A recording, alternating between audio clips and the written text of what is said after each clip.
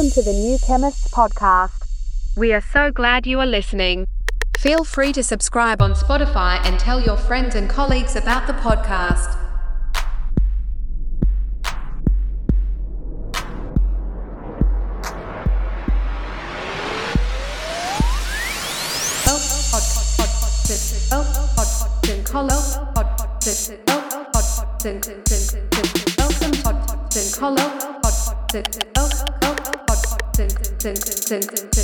Welcome podcast and follow your friends and colleagues about the podcast.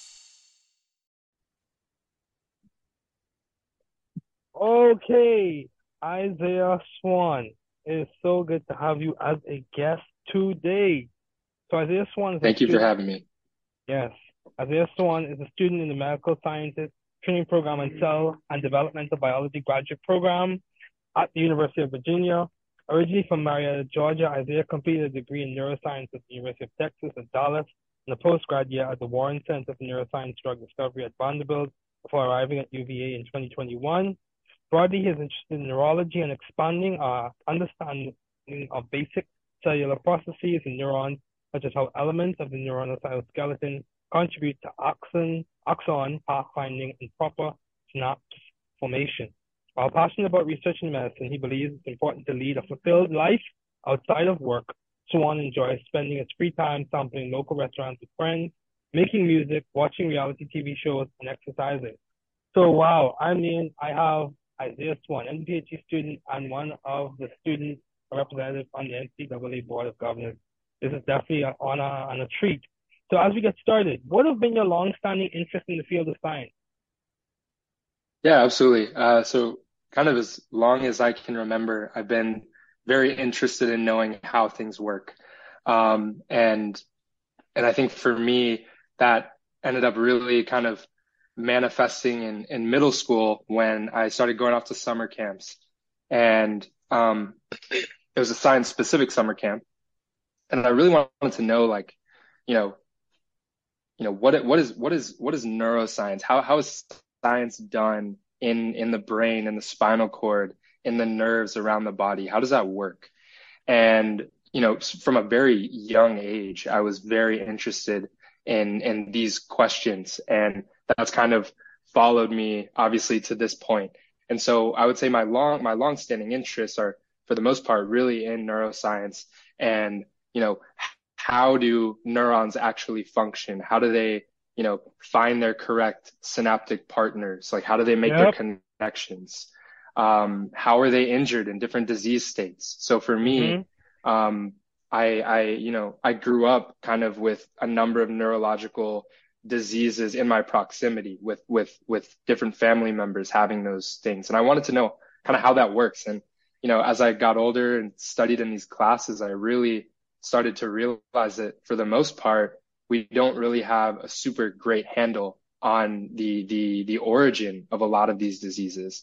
And so that's kind of my interest just broadly, is understanding, how these disease processes work. And then eventually, I'd like to kind of help with treatment, contribute to treatments. Yeah, that's good. So the word they use, you can correct me if I'm wrong, because you're the MD-PhD student, I'm the PharmD student. So the word they use in terms of origin is etiology, correct? And then in terms of unknown etiology is idiopathic. So I did my master's thesis on cardiolipin and its role in neurodegenerative diseases. So I'll be happy to discuss that as we progress throughout this interview. So how do you maintain view of the bigger picture in your career and in your life in general? How do you keep perspective when you encounter challenges? Yeah, absolutely. And that can be very difficult. And it was something that was really difficult for me, especially as I, entered the final stages of undergrad. And then also, during my first year of medical school, it was really difficult for me to kind of see that big picture because I was so bogged down with classes and learning various processes, like where do T cells come from, like that sort of thing, right? Yeah, immunology is very, very, very, very, very vast. Yeah.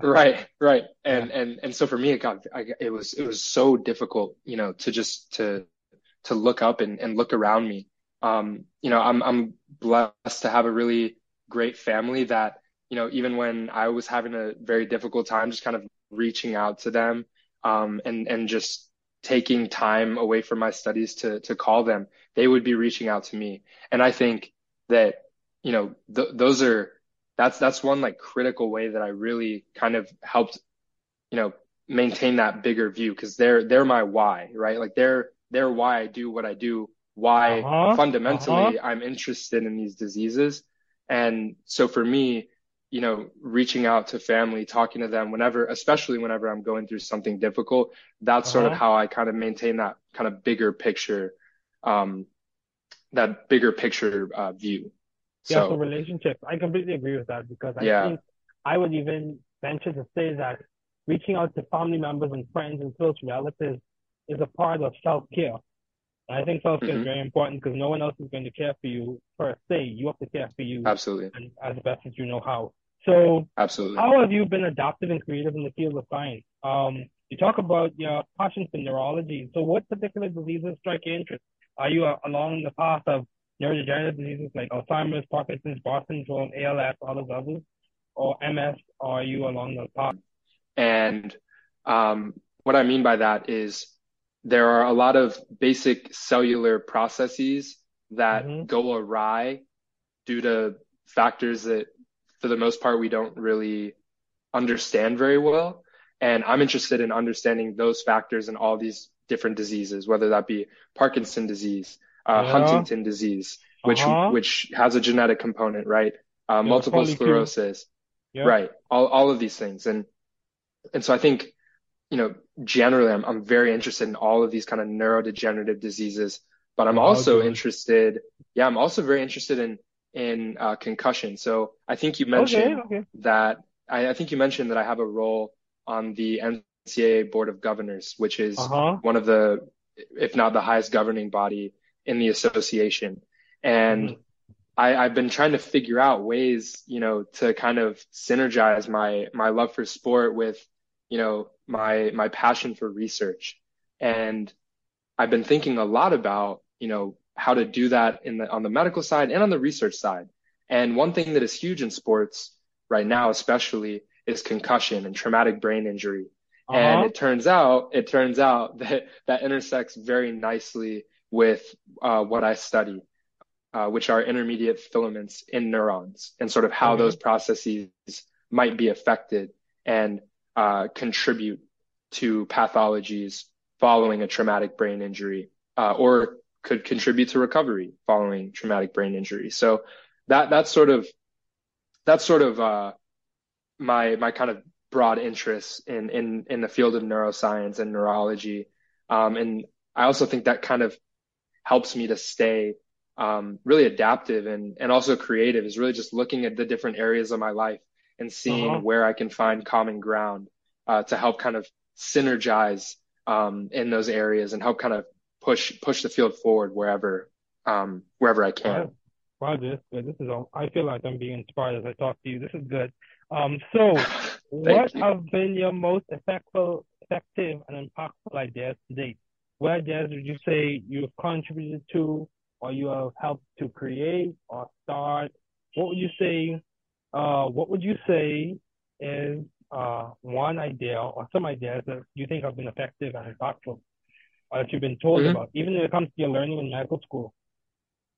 Yeah, I think, you know one thing, and I don't know that this might be kind of a tangential answer to the question, because I wouldn't necessarily say that I've had a really hugely impactful idea yet, Okay. um, in science. But uh, one thing that you know I always like hearing from my classmates in med school and in different research classes is that I ask kind of good questions, or questions that make people think about stuff.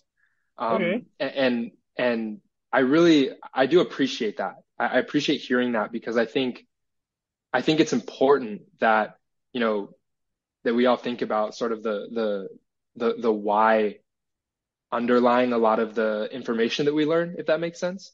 Uh-huh. Um, Uh-huh. kind of questioning uh, all of the things, all of the things that we hear about and that we learn in a classroom on a slide.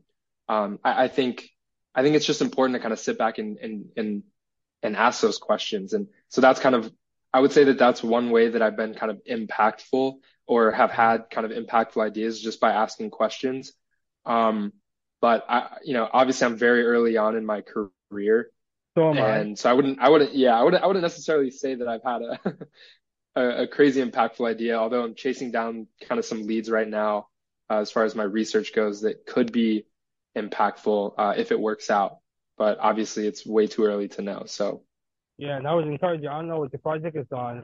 So what's your project on? What's your project on? yeah, yeah. So currently, I study intermediate filaments in neurons, and Uh-huh. intermediate filaments are named that way because they fall in size between actin or microfilaments and Uh-huh. microtubules, which are kind of the larger filaments that everybody really seems to care about.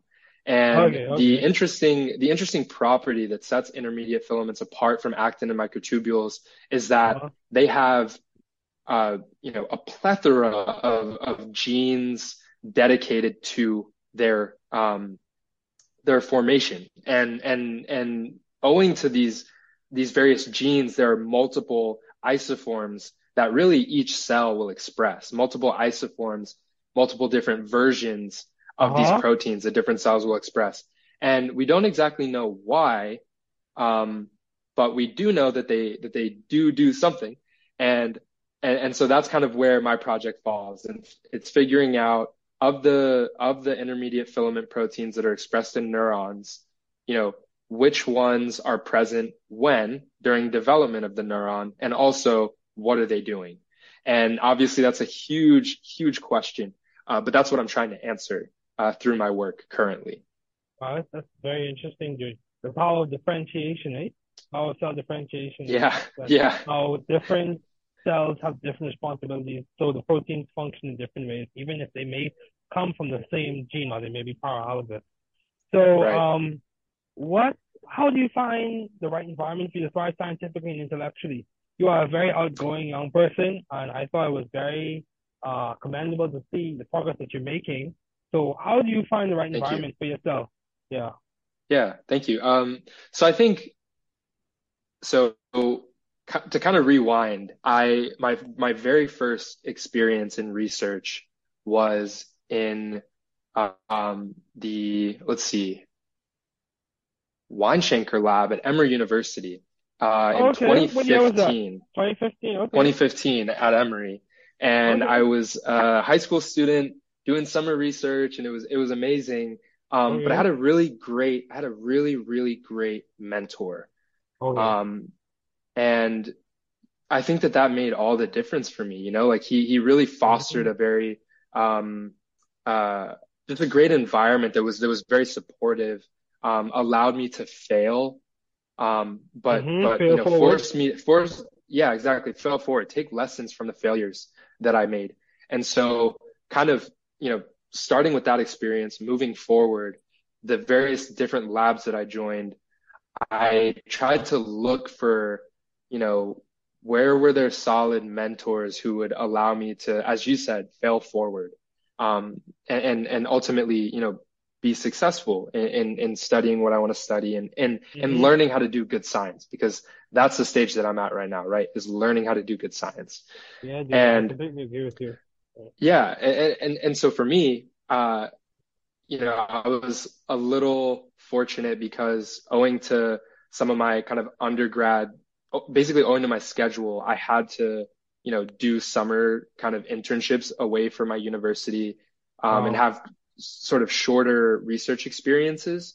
Uh-huh. And because of that, I got to experience so many different lab cultures.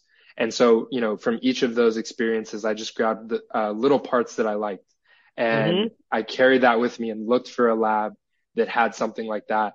And I've been very blessed to end up in a lab, the Winkler lab here at the University of Virginia, that is just incredibly supportive, has fantastic people, and ultimately allows me to thrive, Wow, dude. in many different ways. Yeah, I must really listen to this interview because I feel like I'm being motivated to continue with what I'm doing. So yeah, dude, this is good. So how do you Mhm. maintain a balanced life given all your responsibilities and accomplishments? or a better way to put this would be, how do you maintain work-life integration? You have a lot of responsibilities on your plate. I think it's Hmm. commendable that you're doing them well, but how do you Thank maintain you. work-life integration? Yeah, I think that's a tough one. I feel like I have ebbs and flows where I feel very, very balanced. And then there are other times where I feel like I have no balance at all and I have like no Yeah. control over my schedule. And it can be Oh man. tough. I think, Uh, I think it's very much, I think a huge kind of piece when things are working for me is that I feel like I have control over my time as far as when I am doing something, I don't allow myself to get interrupted by my various other responsibilities, right? I'm putting all of my attention into that one thing until it's done. And then I'm shifting my priority to something else. And I'm doing that task and then I'm done. And then, of course, the biggest thing is really just making sure that you're giving yourself enough rest, right? I think that uh-huh. that's key for balance, whether that's sleep or just generally taking breaks and time off to do things that kind of energize you and feed you. So I think, when things are working for me, that's those are kind of the keys. But, I think I'd be lying to you if I said that I feel like I have a super balanced life all the Okay, time. Isaiah. So 'Cause what has been some of the most beneficial advice you have received? yeah, I think kind of going back to something I alluded to earlier, I always wondered, how people were so good at multitasking because Uh-huh. I would always struggle with that. And, one thing that one of my mentors told me was that, you know, people don't really, people who are good at multitasking aren't necessarily multitasking, right? They've just gotten very Hmm. good at shifting priorities. Okay, And okay. Okay. that was huge for me because that's why I stopped trying to do everything at the same time and why I decided, I really need to be mentally present for this one task and then take a break, then I'll be mentally present for this next task and so on and Hmm. so forth. And I think that that's a huge piece of advice, that I found very beneficial. Um, and then another piece of advice I got was actually, you know, back when I was an undergrad, I was at an NCAA meeting, I was at a conference, and I was talking with someone. I don't remember exactly what his role was, but That's I think okay. he might have been athletic director. I don't remember exactly, but I remember talking to him and he was doing all these different things around the association, had all these different roles, and I was so impressed. And I just Hmm. remember, I remember telling him kind of the situation I was in where I wanted to do, more with the association, but I was kind of unsure of whether that was allowed, or I was not really sure of, as far as my class schedule, like forward, whenever I felt kind of anxiety about an opportunity that was coming up, I would just say yes, and I would do it. And, you know, obviously you need to take care of your mental and your physical health. And if this is going to interfere with those things, then don't do them. But if you're ever Uh-huh. worried about whether you can handle a task, I think you should just jump in and you shouldn't be afraid to kind of take that step because the odds are very, very high that, you'll be successful in whatever you do, or at least you'll learn something from that experience. Oh And yeah. that was kind of a huge thing for me, just saying yes to things, to more things, Uh-huh. accepting more responsibility as they come up. I think Uh-huh. I think that's huge. Yeah, I completely agree with you, Isaiah, because this is the thing. You know, of course, like you said, you want to put caveats on this and that you make sure you manage yourself, your wellness, your mental health, Hmm. your academic potential and progress. You want to make sure you manage all those factors. But it's very important for you to like not get caught up in the paralysis of analysis or get caught up in your fear of the what if to the point where you Right. don't act and take on responsibilities and opportunities that could really serve your benefit. So case in point, like even the podcast, like starting a podcast, there's so many questions that roam in your mind. Do I want to do this? Do I have the time to do this? Will I Hmm. be able to get guests? There are lots of doubts and questions and things that you are concerned or curious about that roam in your mind. But you know, at one point you just have to step out, do it, and it becomes an act of faith and an act of hope in that you are pursuing this so that you're able to help people. But yeah, Joe, Right. this is very important. It's very important for you to act and not just get caught in the what if or the Absolutely. potential, yeah, things that could happen. So, as we conclude, what advice would you give to someone who looks at Isaiah and says, or they are almost lost for words of what you're doing? MD-PhD plus, as far as the NCAA board government of student recognizing. What would you say to someone who looks at your path and trajectory so far and says, Yeah. I want to be Uh, like uh, you. I want to you do what you're know, doing. but Uh-huh. it is very rewarding, Mm-hmm. and you know, I definitely think it's worth it for me.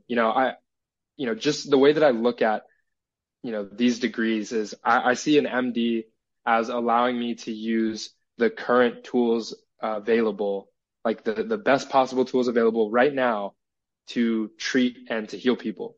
And I view a PhD as, being involved in the creation of knowledge and the development of tools for the future that can be Mm-hmm. used to treat disease and to help people. And I Right. would say that anybody that is interested in both of those phases, um, you know, look into an MD PhD, and consider pursuing it. I think it's worth it. I think, um, for the people who are already know that they want to enter the field, I think, demonstrating and this is free game for application season, but demonstrating a commitment to research is huge. Demonstrating, a passion for answering questions that people might not have even thought of yet, or questions that seem super kind of far reaching. I think that that's kind of a critical thing. Um, but I would say jump in with confidence. Like, Mm-hmm. after all, like it's such a it's a path that can grind you down. Mm-hmm. Or Mm-hmm. if you don't, I would advise that you develop that system and feed and nurture that system. But having those support systems are really going to help you to thrive, when you're dealing with the adversities of medical school and of kind of grad school. Um, I think that's generally the advice that I would give. And I'll also just say good luck. Okay. Yeah, dude. But anyway, Isaiah, thank you so much for joining me today. It is so good, and it was so good to have you on as a guest.